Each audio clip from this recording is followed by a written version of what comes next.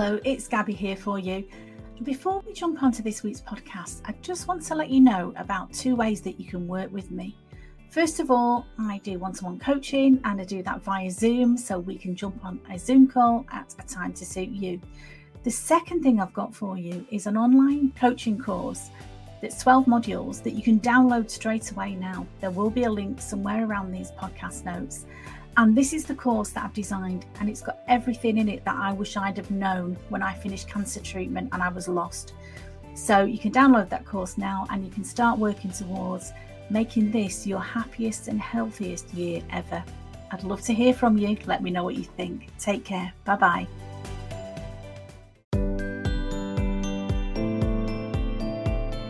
Hello there, it's Gabby here from Confidence After Cancer, and I hope this finds you well.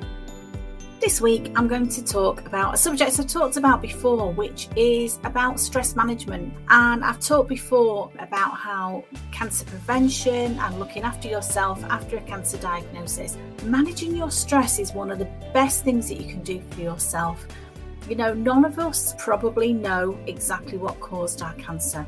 But you can bet your life, most people I speak to will tell me at some point in the run up to their diagnosis or the way they've been living for months, maybe sometimes years before a diagnosis, stress was playing a major part in that. So for me, as part of my recovery plan, I'm very conscious of the fact I need to manage my stress and I don't allow myself to get stressed out anymore. So today I'm going to take you through 3 top tips for you. I'm hoping these are useful for you. As always, there's no judgment here. I'm not telling you what to do. I'm saying these are 3 things that work for me. Maybe they'll work for you. Okay, so the first thing I'm going to talk about is taking a break. And I think this is something, again, we all know we should do it, but how often do you really take a break? If you are working, as a lot of people are, looking at a screen all day, health and safety regulations will tell you it's a good thing to get up and walk around, look away from your screen at least once an hour, look at the horizon, look at something far away, because you know sitting at a screen is not good for you. But whatever your lifestyle, whatever your habits are, whatever your routines are, taking a break is essential for your well-being and for your stress management, whatever it is that you do. Okay. And so last week, for an example, my husband arranged for me, it was a surprise actually from a birthday treat, just 3 days away for a weekend in Whitby in North Yorkshire. So we didn't have to go too far. It took us just over 2 hours to get there. And oh my goodness, it was just like being in a different world, you know, away from the home, all the obligations that we have in day-to-day life. We left those behind us for 3 days. We spent time together. We spent a lot of time outside. Luckily, the weather was absolutely glorious. So we did some coastal walks along the coast in Whitby, which was absolutely stunning. It was so beautiful. But to be honest, whatever the weather and wherever we were, just getting outside, getting some fresh air, getting some exercise is such a good thing to do for yourself. It's a real treat. And so 3 days away of just, for once, not worrying about what we ate. You know, the healthy eating went out a little bit out of the window. We treated ourselves to a lot of carbs, some lovely fish and chips. We found another shop that had been recommended to us where they did a wonderful pie and mash. We went for an Italian meal and had a lot of pasta. So yeah, just pure indulgence just for 3 days. And it's not something probably sustainable for a long time, but for just 3 days of a break, of putting our normal routines to one side, not having to set the alarm clock, not having to get up or be anywhere, or no commitments other than to ourselves, of having a really nice time. That break, as I say, we went for 3 days, 3 nights, so 4 days. It felt like we've been away for ages. It was so good. It was literally a breath of fresh air. To get to the seaside, to take in the sea air, to do the coastal walks was just absolutely wonderful. And so that's something I'm trying to bring back now into my everyday life. Now we've been back for a week. And so today we've been for a long walk. Not quite as pretty as Whitby. We have walked around our local area, been to our local park, walked into our local town, realised, you know, just how built up and polluted our area is where we live. But yeah, we appreciate now that everything that we've got, and it was just wonderful. So that's the first tip I'd give you, is to schedule in regular breaks. The second thing I'm going to talk to you about that's really good for your stress management is just juggling things up a little bit. So I said We've never been to Whitby before. It was a new experience for us. We went to some lovely places we'd never been before. We saw the Abbey. But just generally, new experiences are a really good thing for your mind, body and soul. So I'm inviting you to think about what new experiences could you do for yourself to help you manage your stress. And again, we're all individuals. It depends what floats your boat, whatever you'd like to do.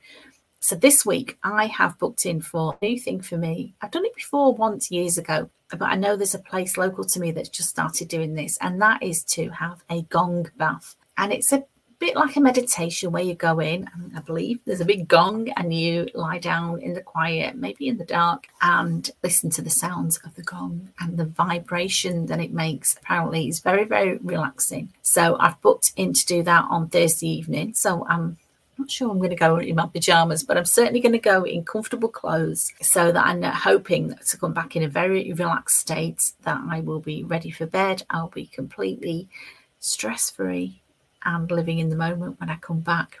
So really, really looking forward to that. The third tip I'm going to give you, and this is so important, and I do bang on about self-care all the time, and I'm going to keep talking about self-care because it comes up time and time again with everybody that I'm speaking to, nearly everybody that I'm working with. And I ask them about their self-care and what are they doing, and they say, oh yeah, I know I should do that. But if you know you should do it, why aren't you doing it? And I'm not here to tell you off. I'm here to say, if you don't take care of yourself, if you don't take care of yourself on a day-to-day basis, please don't wait until you get a serious diagnosis, or you get seriously ill, or you get seriously burnt out where you just can't cope with everyday life. I've seen people have an absolute meltdown simply because they've ignored the self-care, they've not been taking breaks, and they've not been managing their stress. So don't allow yourself to get to that state. Think about it now.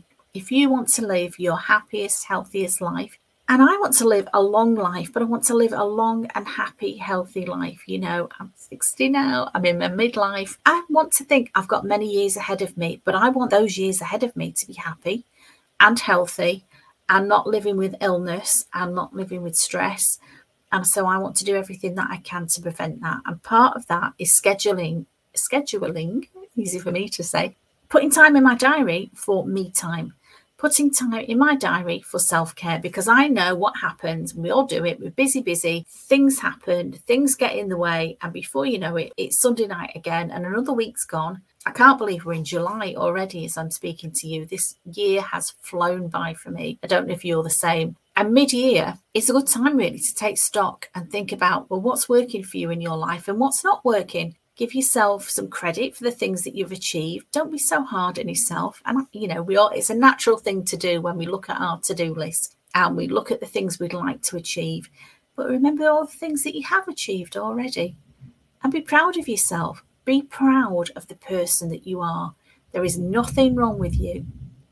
Oh, I can hear that thunder. There's thunder in the background. I hope you can hear me okay.